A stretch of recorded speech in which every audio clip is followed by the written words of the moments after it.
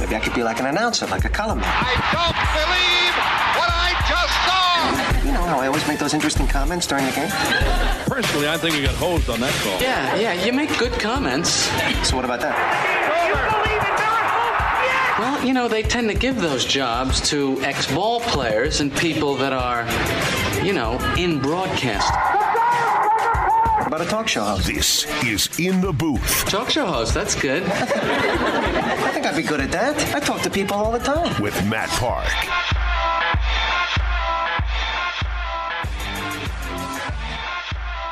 And welcome, everybody, in the booth. Good to have you along with us as we get set for another day of looking ahead to the Orange and Duke Friday night in Omaha for the Sweet 16. Still hard to imagine. A lot of people walking around. Can Syracuse beat Duke? Well, the odds are long, but they were awfully long against Michigan State as well. And looking to see if they can overcome it for the second consecutive time. As we transition through the week, we'll spend more of our time getting into the matchup with the Orange and Duke, which would be a rematch.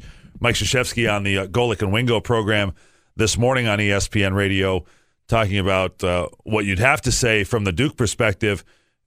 This Syracuse team is much improved. It's different than the Syracuse team that Duke beat in January 60-44. Mike Krzyzewski, his exact quote was, "We're not playing them in January. We're playing them in March."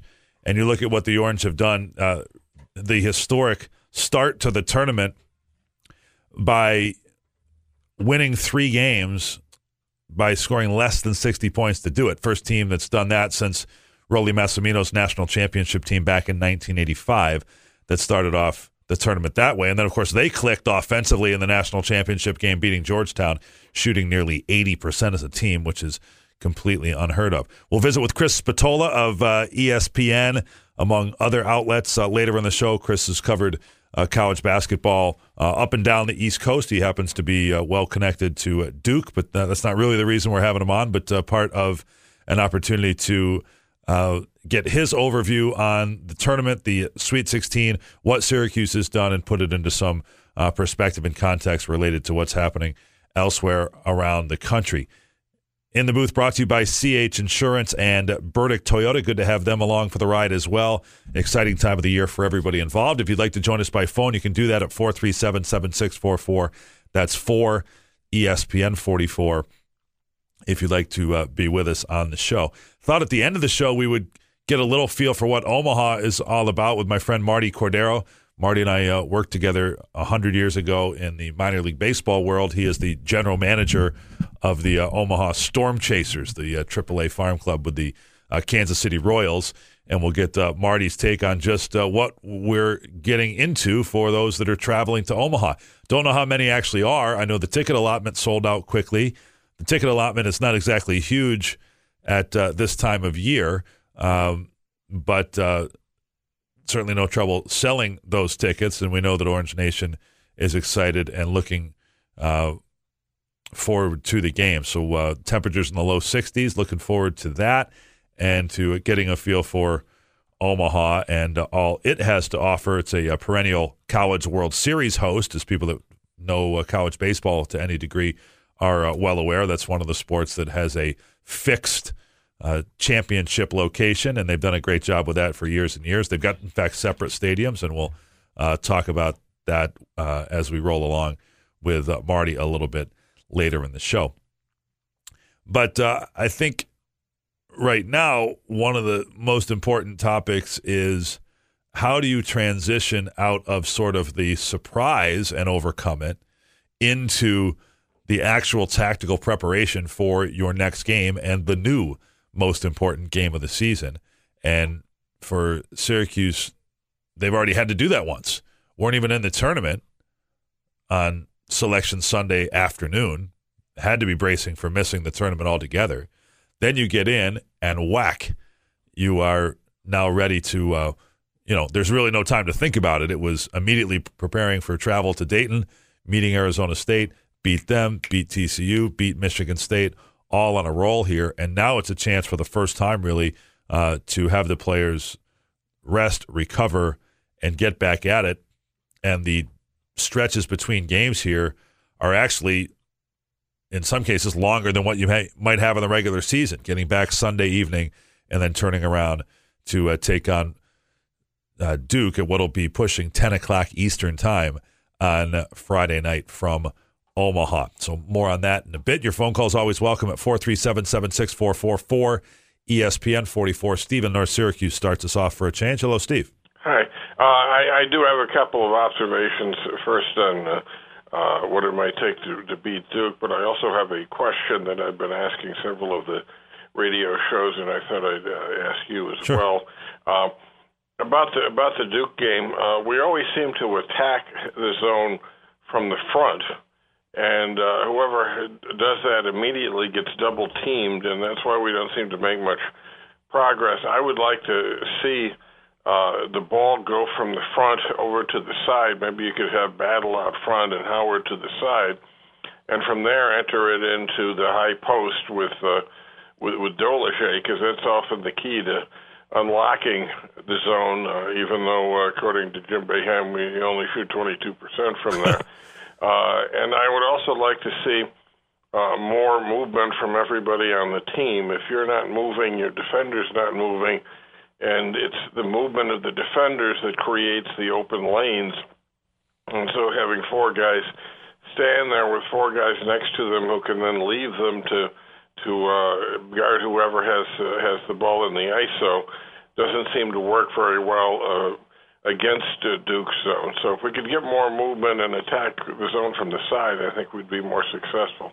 You might have an idea there. I think two things about your point, Steve. One, I remember talking with Coach Boeheim, and I'm trying to remember what game brought up this topic relatively recently, but he feels as though they are a good passing team against the zone and that they do a quality job of moving the ball, therefore moving and stretching the defense.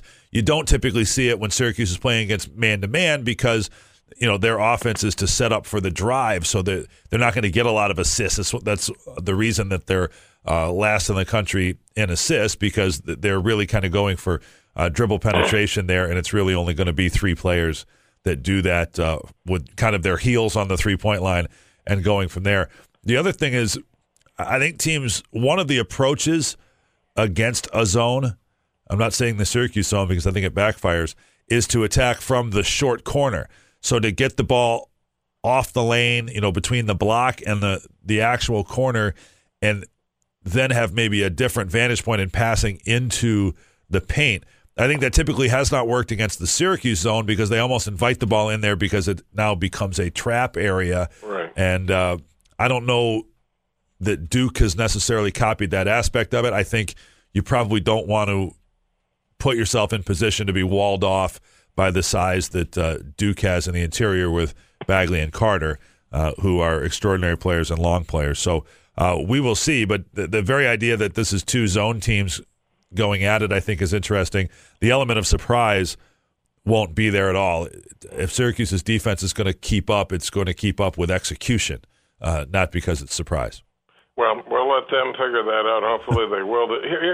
Here's the question that came up. We had a debate on the SyracuseFan.com board about whether we would rather have Virginia's season, where they were all conquering through the season and had this incredible run to the ACC and then had this horrible first-round defeat, or would we rather have Syracuse's season where we bounced around for 3 months and never really put together much of a winning streak, but then we got into the NCAA tournament, and suddenly we're winning games and we're having this run, and it's also exciting at the end of the season.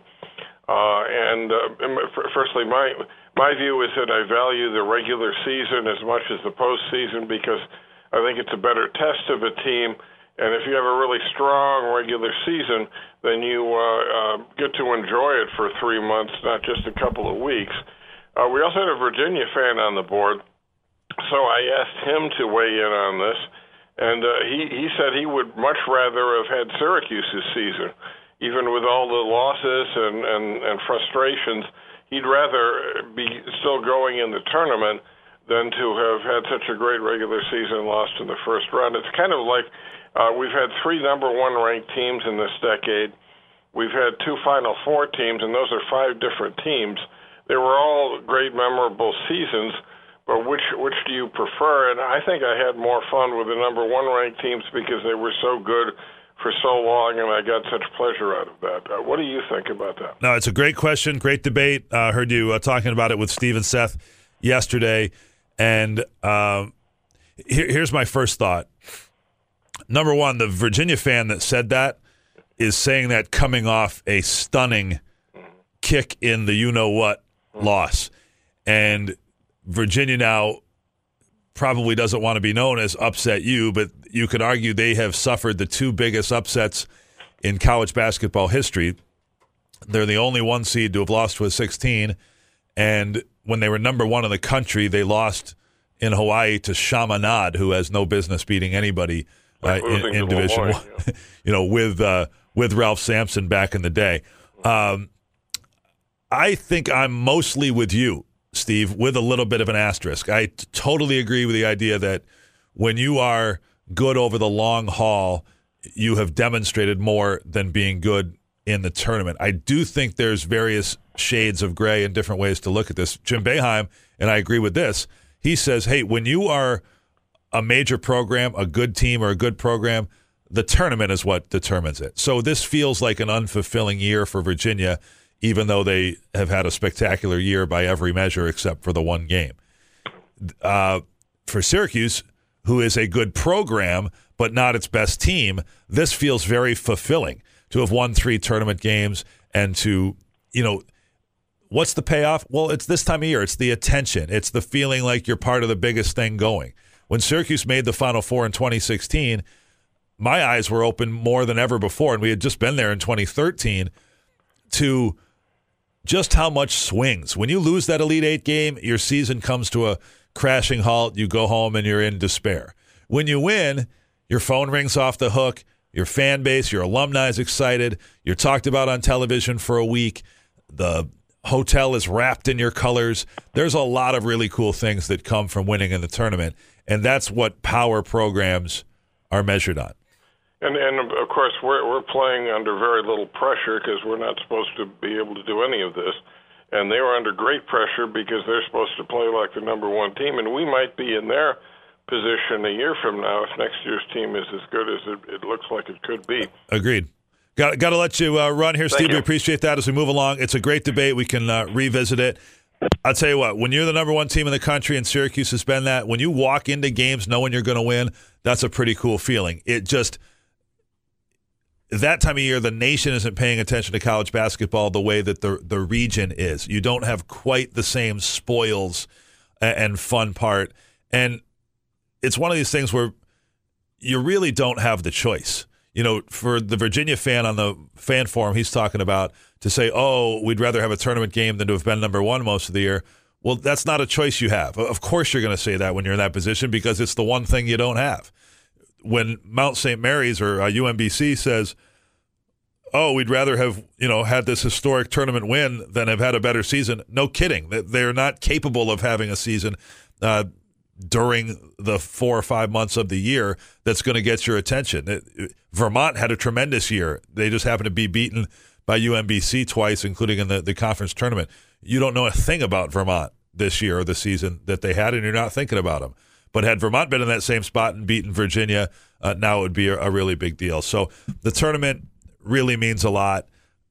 There's power programs. There's the haves and the have-nots. They certainly look about things different ways, but it's fun to discuss. We'll maybe throw that in front of Chris Spatola when we come back. Chris from ESPN, The Athletic, SiriusXM, ACC channel, and much more. He'll be our guest in the booth when we continue on ESPN Radio Syracuse. NCAA tournament coverage is brought to you by IBEW Nika, CNS Companies, and Burdick Lexus on ESPN Radio 97.7 and 100.1. This is In the Booth with Matt Park.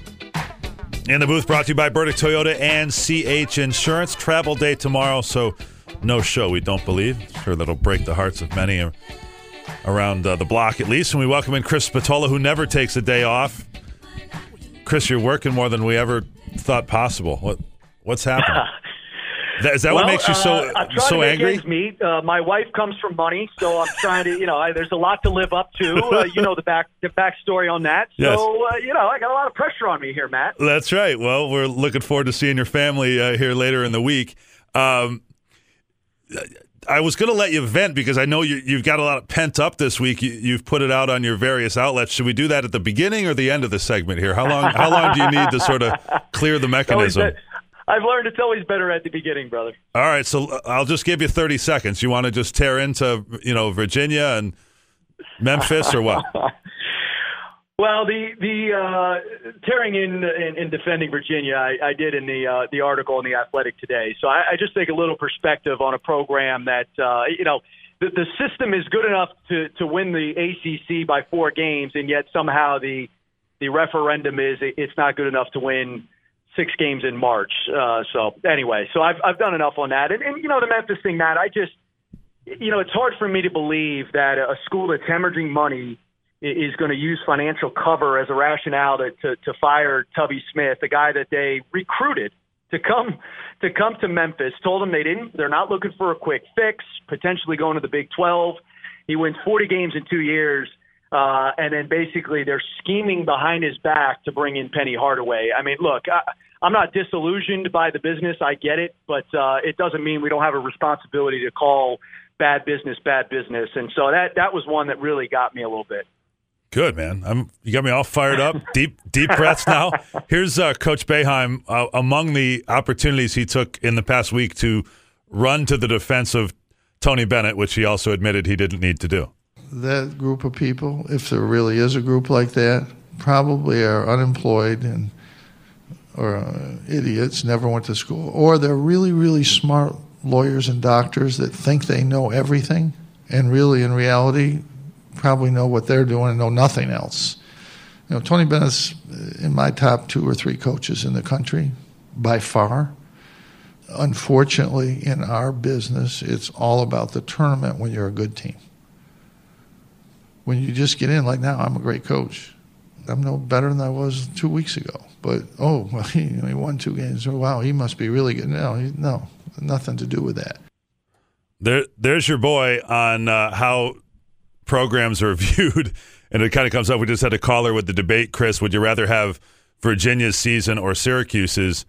And obviously the NCAA tournament is how a lot of people measure it, but you can't discount what UVA did.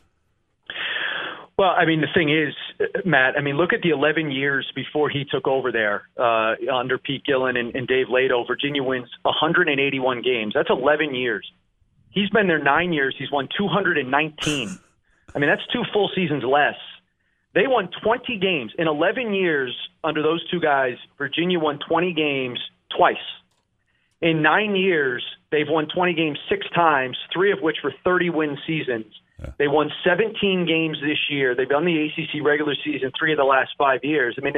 Look, there is not a fan base, an athletic director, or coach who would not kill for that type of a record. And Coach Boeheim is absolutely spot on. And maybe this is the former coach in me who has some perspective on this, but we've lost our minds if we're going to boil the college basketball season and a coach's performance that runs, 4.5 months long.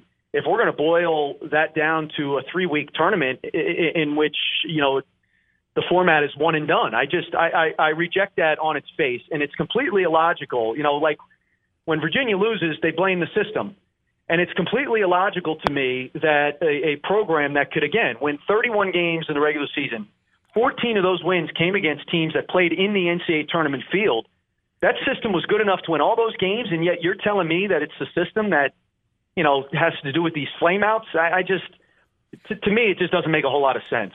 Well, agreed, and it's interesting to see Syracuse and Virginia kind of put in the same boat when you look at teams that have won by dominating on defense.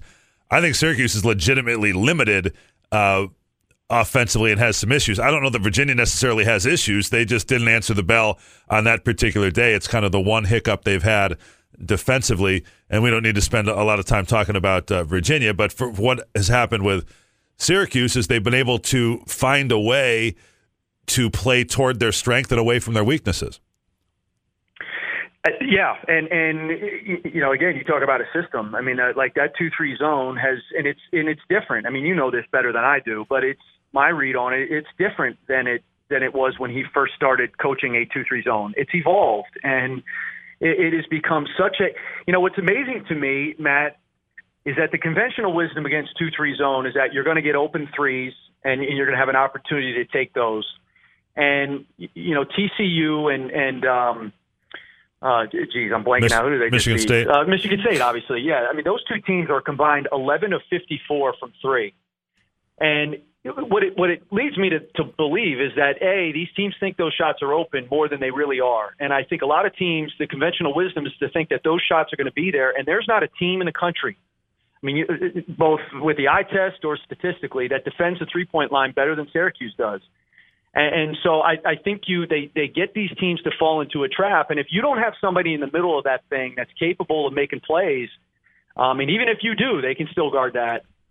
It's very tough to prepare for. And it's one of those things where you get into an NCAA tournament and teams that aren't accustomed to seeing it, it's tough. I mean, it's very, very hard to prepare for.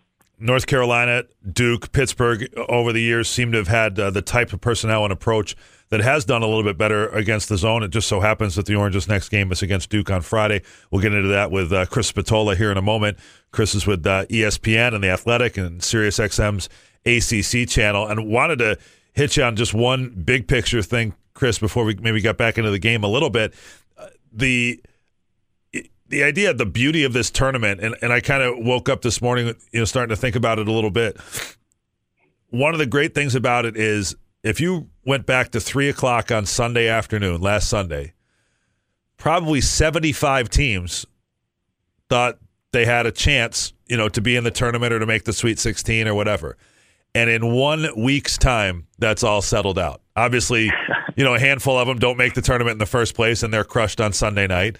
Then you've got Tuesday and Wednesday in Dayton, and then the Thursday, Friday is just epic. And, you can see why CBS pays a lot of money for this product because it's absolutely compelling television. It is compelling television. The emotion is not fake. It's young people, and it's families. I mean, now I could do less with the crying kids in the stands, but the emotion in the stands, it's a great visual for TV. The whole thing is genuine. It's raw emotion that you can't manufacture. The other thing that is, I don't know if people necessarily understand who aren't around it, Matt, is like you go into that game, whatever game you're playing, first, second round, third, whatever it is, whatever game you're playing, you are going in expecting to win, obviously. You have no idea that your season could end on that very day. And so the immediacy, what always struck me when we lost in the tournament when I was at Duke, it was, well, holy mackerel, our season's over. And in a matter of a 40-minute game, you go from, a 4.5-month ride that you anticipate continuing, and all of a sudden it's over. And I think that's where the emotion comes from. That's why that's why, again, not to belabor the Tony Bennett point, but the way that he handled his post-game interview versus some of these others. The way that, these sometimes those moments on the dais in the press conference are some of the best because of the emotion that's expended on both sides, positive and negative. Yeah, you saw that with manufacture. Kevin Willard at Seton Hall, Chris Mack at Xavier. Yeah. In particular, if you're a number one seed, you're packing your bags for the Sweet 16. I don't care who you are. Obviously, coaches will say one game at a time and everything else. And when you're stopped short of that, it's not only disappointing, it's humiliating to a stretch. There's a lot that goes on, and I would know from my own selfish involvement. And I'm not on the team, I'm not in the arena, so to speak. It's such a sudden. Even if you're bracing for it, we were all bracing. I thought Syracuse was going to lose the game Sunday with 4 minutes to go when they led. You know what I mean? And so It's a complete game changer in terms of how you're spending the next week. The way that game played out, and whenever they do lose, you go from 70 miles an hour to zero in a hurry. And again, that's part of the beauty of it, the yin and yang. Let's touch on your experience coaching, not only being involved in the Duke staff, but what you've seen in other places. I heard Coach K this morning talk about how he spends this week, and I think there has to be some sort of value in the experience transitioning from the first weekend to the second. Coach Boeheim's now made the Sweet 16 15 times, since it went to this many teams back in the mid-'80s. And Kay's been there obviously 100 times. He said it helps that the guys are back in school, and that would apply with both of these institutions this week because of the structure, and they don't really practice, super hard to avoid contact or some sort of, late in the season injury that would obviously hurt you. How do you think he views it? Yeah, you're hitting on a point that I think is under-discussed, but is a critical element to the tournament. And I said it after, we had so many upsets in the first round, and I said it after UMBC won, after Buffalo won, after Loyola won, even after Houston won, Marshall won. Like, those teams won, but if you want to and expect to win that second-round game, how you handle the 48 hours in between is critical. And it's a balance for a coach, especially of these programs that don't get attention. It's a balance between staying within your routine. And again, sometimes you have to have been through it to know what the right routine is. But it's a balance between getting exposure for your kids in your program and also staying within your locker room and in your routine to try to win the follow-on game. The week in between is no different. And I think, guys like Boeheim and Krzyzewski who understand all of the external elements that are at play. And you know this, Matt. Like, you think the attention's big for first and second round. I mean, when you get to Sweet 16, Elite 8, it becomes a monster of a microscope. And so to have folks you cannot be overstated, to have guys, coaches who have been through all of that, and players helps, obviously. It is critical because you're hitting on a big, big part of the NCAA tournament. I would say this to the Syracuse fan base who may notice this but not really know what goes into it. And again, Coach Boeheim's used to this routine, Coach Krzyzewski even more so. Boeheim was on every talk show in America on Monday, right? Yep. I know he was on ESPN. I know he was on Dan Patrick, had to have been on Sirius. He did. His phone rings off the hook off that Michigan State game. Well, he says yes, he does it, he takes care of it, it's done. You won't see him anywhere on Wednesday. Yeah. Right? No. He knows what he's doing. The same way. Yeah, I mean, you said it, brother. Yep. And, that was an off day for the players and interesting stuff. All right, last thing, just a quick thought on the game. Kay says this morning, we're not playing Syracuse in January. We're playing them in March. It's a much improved Syracuse team, which it is. They're on an incredible defensive run. And you've seen it, Chris. Somebody's first time in Cameron, Marek Dolezaj, he's never had an experience like that. And even O'Shea Brissett and some of the other guys, they came up small in the game at Cameron, and they've been huge on neutral floors, and even in Detroit, for that matter, against Michigan State in the tournament.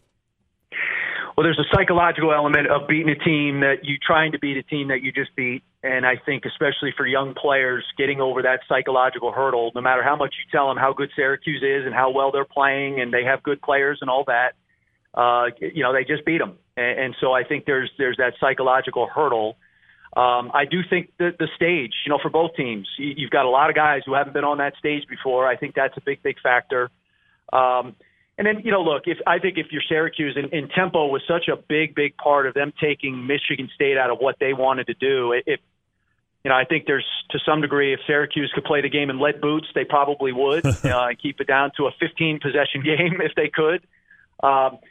Duke has played well when those guards make shots and when those guards take care of the ball. And if you allow Duval to be a creator, especially in the open floor, if he's low turnover, if he gives you a 3 or 2, if Trent, comes out firing like he did against Rhode Island, if Grayson Allen's making shots, that's when Duke becomes the best team in the country. And we have seen it. I thought they're coming off, Matt, their most complete game. Like, we've seen them in stretches in games be the best team in the country. We've also seen them not be able to walk and chew gum. I thought against Rhode Island they played their most complete game, wire to wire. That was the best version of Duke. So I think, look, Syracuse will do what they do. I think both teams are going to play the zone, obviously, and I think tempo is a big, big part of it. But if you allow those guards to get off, because Carter and Bagley are going to do what they do, and certainly their size is a factor. You're going to have to play it relatively even on the glass. But if you allow those guards to get off for Duke, that's when Duke goes to another level. Amen. They put up 87 points against a solid Rhode Island team last time out. Chris, great stuff as always. Continued success to you, and we'll talk again, okay? All right, Matt. You're the best. Thanks, man. Appreciate it. Chris Spatola from The Athletic, who just picked up that gig, as well as SiriusXM, the ACC channel. and call some games on ESPN. Back with Do We Care with Joe next as we roll along in the booth on ESPN Radio Syracuse. Live from the DBOffers.com, powered by Drivers Village Studio. This is ESPN Radio. 97.7 FM, Syracuse. And 100.1 FM, Oswego. Do we care? Interesting. I doubt it. No, wait, the other thing. Tedious. But we will do this segment anyway. Don't care anymore. Here's Joe Salzone. The NFL facing even more competition. We already know about Vince McMahon relaunching the XFL in 2020. Now we're learning about the Alliance of American Football. That league is being spearheaded by Charlie Ebersol, who directed a 30 for 30 about the XFL that aired just a couple of months ago. Ebersol's league would launch in February 2019 and will run for 10 weeks with 50-man teams. Yeah, this is somewhat interesting, I guess. Charlie Ebersol would be the son of Dick Ebersol, who's a TV giant.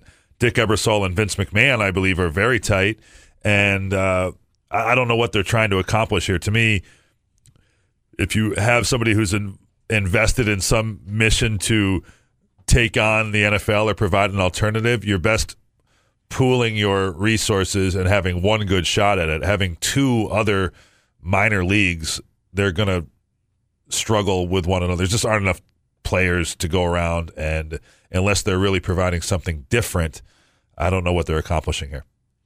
Miami and Denver had a match that was so competitive it actually broke the stats system. Not really, but the system did crash during the first of two overtime periods, and although it's not unusual for a stat system outage, NBA officials say this was worse than usual. Yeah, no idea what's going on there. 149-141, Miami won the Heat over the Nuggets in double overtime. Can't imagine it's anything to get terribly concerned about. And police in Indiana had a pretty easy time finding a bank robber because the suspect took a cab to and from the bank. Police say 19-year-old Derek Faria actually paid the cabbie with some of the stolen money. Well, he had a little extra. That's interesting. He took it to the bank. That's probably not a first. From the bank, so the cabbie waited. I wonder, was the meter running while he was in there robbing the bank? That's pretty interesting. So he obviously doesn't have Uber or Lyft. I guess not. We took Lyft a lot in Detroit on this trip. We were kind of removed from the hotel. I'm a huge fan of the ride sharing thing. You get all different kinds of folks and cars and vehicles, and no fuss, no muss. Very easy. Had my Lyft driver get lost, actually, on the pickup the other day, but I do swear by the service and maybe good enough to rob a bank with. There you go. Do We Care is brought to you by Cam's Pizzeria. Cam's, love it first slice. All right, when we come back, we're going to learn some stuff about Omaha with Martie Cordaro. He's the president and general manager of the AAA baseball team in Omaha. He's been there a long time. Give us a little bit of the lay of the land when we come back. You're listening to In the Booth on ESPN Radio Syracuse. This is In the Booth with Matt Park. Chuku for a three-point lead. No, it's around the rim and off. Langford with 2. 1 second. Winston, half quarter for the win. No! And the Orange see their way through to Omaha. And the Sweet 16 this weekend, games Friday. And if the Orange knock off Duke, which would, again, be improbable, they would move on to take on the winner of Friday's Kansas-Clemson game on Sunday. And thought we'd get the Omaha Chamber of Commerce report from our friend Martie Cordaro. He's the president and general manager of the Omaha Storm Chasers, AAA affiliate of the Kansas City Royals out there in the Pacific Coast League. And friend, and it's been a while, Martie, and looking forward to seeing you and checking out your fine city later this week. Matt, good afternoon. How are you? I'm great, man. You tell me. We're looking forward to the temperature in the 60s, I see, and get a good piece of meat out there somewhere. You know, you can get whatever you want in Omaha. Omaha is really still a hidden gem, and I really didn't know that before October of 2006 when I moved here. Well, it's exciting, and you've done great work with the baseball team. Looking forward to that. We actually, when things are progressing in the tournament, I don't know that I'm necessarily superstitious by nature, but during the tournament time when, you lose and go home, you got to make some things, make some accommodations. I might have to wear the same socks for a third straight game. That's one little thing I don't need to talk a great deal about. But we in these cities so far for the tournament, Martie, A friend of mine is involved with the Dayton Dragons in the Midwest League. They're one of the class minor league baseball organizations. They've sold out every game for years. So we went to check out their stadium and get a tour. And then the next round games are in Detroit, which is right down the street from Comerica Park, and had to walk around the park there and check that out prior to the Michigan State game on Sunday. And so now we're going to have to get at least one ballpark tour. And in your city, we've got 2 to choose from. Well, I can take you to Warner Park. Looking forward to it. Home of the Storm Chasers. And, I assume they'll have something set up for the downtown ballpark. But, man, I tell you what, you've been to great facilities. And, most people don't know that Dayton holds the all-time professional sports record for most consecutive sellouts. They're 500 in front of the Portland Trailblazers. And the Trailblazers have sold out for however many years. But, we're looking forward to hosting you. I understand the superstition bit. I'm in Kansas City. My brother's a coach of LSU Alexandria, and I'm wearing the same exact clothes tonight for his national tournament title tilt. So whatever you need to do to be superstitious, keep the mojo going. Keep the mojo going for Syracuse. Love it. NAIA championship there in KC, as it has been for many years. So when we first knew we were going to Omaha, Marty, I started soliciting dining recommendations from friends of mine that I know go to the College World Series on a regular basis. At least those have been the ones that have answered most, and that really is what puts the city on the map in terms of sports. You've done an awesome job with the Royals AAA team, which is in a different stadium, but that's kind of the idea that baseball winds up in the same city every year on the college landscape, which is different than the Final Four and a lot of other things, is really kind of a unique point of pride to Omaha, right? It is. The only other that you could somewhat compare it to is a more recent relationship, and that's Oklahoma City with softball. Mm-hmm. But, Omaha's been home since 1950 to the College World Series, played at Rosenblatt Stadium, which was built for professional baseball and opened to house the Omaha Cardinals in 1949, which Bob Gibson actually pitched for, and Bob Gibson's from here. Right. Played basketball at Creighton. Bob Gibson also played basketball for the Harlem Globetrotters, and now Bob Gibson lives about 7 minutes from Warner Park in Sarpy County. And, a lot of sports connections, throughout the country and locally in Omaha. But, yes, a lot of food, a lot of great places. I'm curious to know if anyone told you to try the Drover or that was number one. Restaurants they did tell you. Yeah, was Drover, is that usually the one that comes up first for people? That was the first recommendation I got. I've got a few others, too. I like Drover. There's a list. I'll get you a list. I'm looking forward to it. Today going over that list, but there's a lot of things to do in the metro. Immediately around, you have what's called the Old Market. Immediately around where the basketball is going to be held. There's a lot of great spots there. A great sports bar, DJ's Dugout, which is one of our partners at the ballpark, is a great place to catch a Budweiser right across the street. Right. From CenturyLink and the Old Mattress Factory. Good Night's Pizza right in that area. And if someone's looking for some good live music, the Slowdown is right in that area as well. And Film Streams, which has a lot of unique independent films, is right across the street as well. So there's a lot of things right there next to the basketball. Well, awesome. That's why we wanted to have you on. I know that Syracuse sold out of its ticket allotment right away.